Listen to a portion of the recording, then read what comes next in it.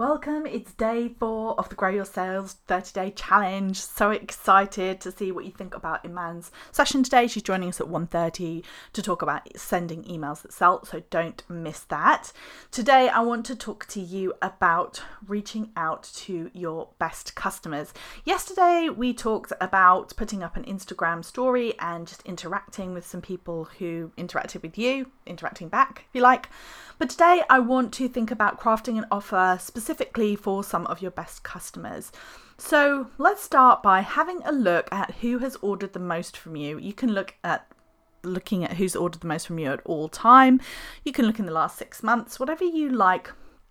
And I want you to choose the top 10. So we're looking for your top 10 best customers. As I said, that could be your top 10 customers in the last 6 months. It could be your top 10 customers of all time. But I want you to go through and I want you to find the people who have contributed the most financially to your business. Fun fact for you, typically speaking, 40% of your sales will be coming from your top 8% of customers. It'd be interesting to have a look at that for your own business and see what those stats are. But basically, there are some people out there who are your ideal customers, love what you do, and have bought from you more than once. If you are new, very new, and maybe you don't have people who've bought from you repeatedly, then have a look at who's bought from you at all and maybe go for the ones who spent the most. That could be your way of doing it. And now I want you to think about crafting an offer specifically for them. And there's different ways of doing this. You could just go ahead with a simple discount. For example, saying, hi there.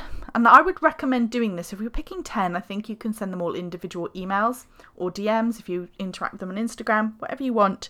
But I would just drop them a note and just say, hi, just wanted to let you know I was looking at some numbers in my business and I realised that you're one of my best customers. Or maybe just say to them, since you're one of my best customers, I just wanted to reach out and say hi.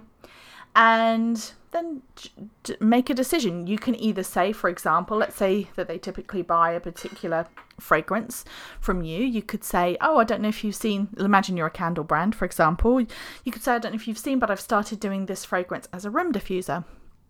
Just thought you might be interested to know. Or maybe they buy a certain style of dress from you and you can tell them that you've got it in a new print. Or maybe they've bought a gift box from you before and you could tell them about new ones that you've got going on. Lots of different things that you could be doing. You could either be specifically telling them about something and offering them a small discount, or you could simply be making them aware of the selection, or you could just give them the discount code, whatever you want to do, or you could just check in with them, just see how they're doing, how they're getting on, if they've got any questions. So that is today's task. It is proactively reaching out to your very best customers and see how that goes.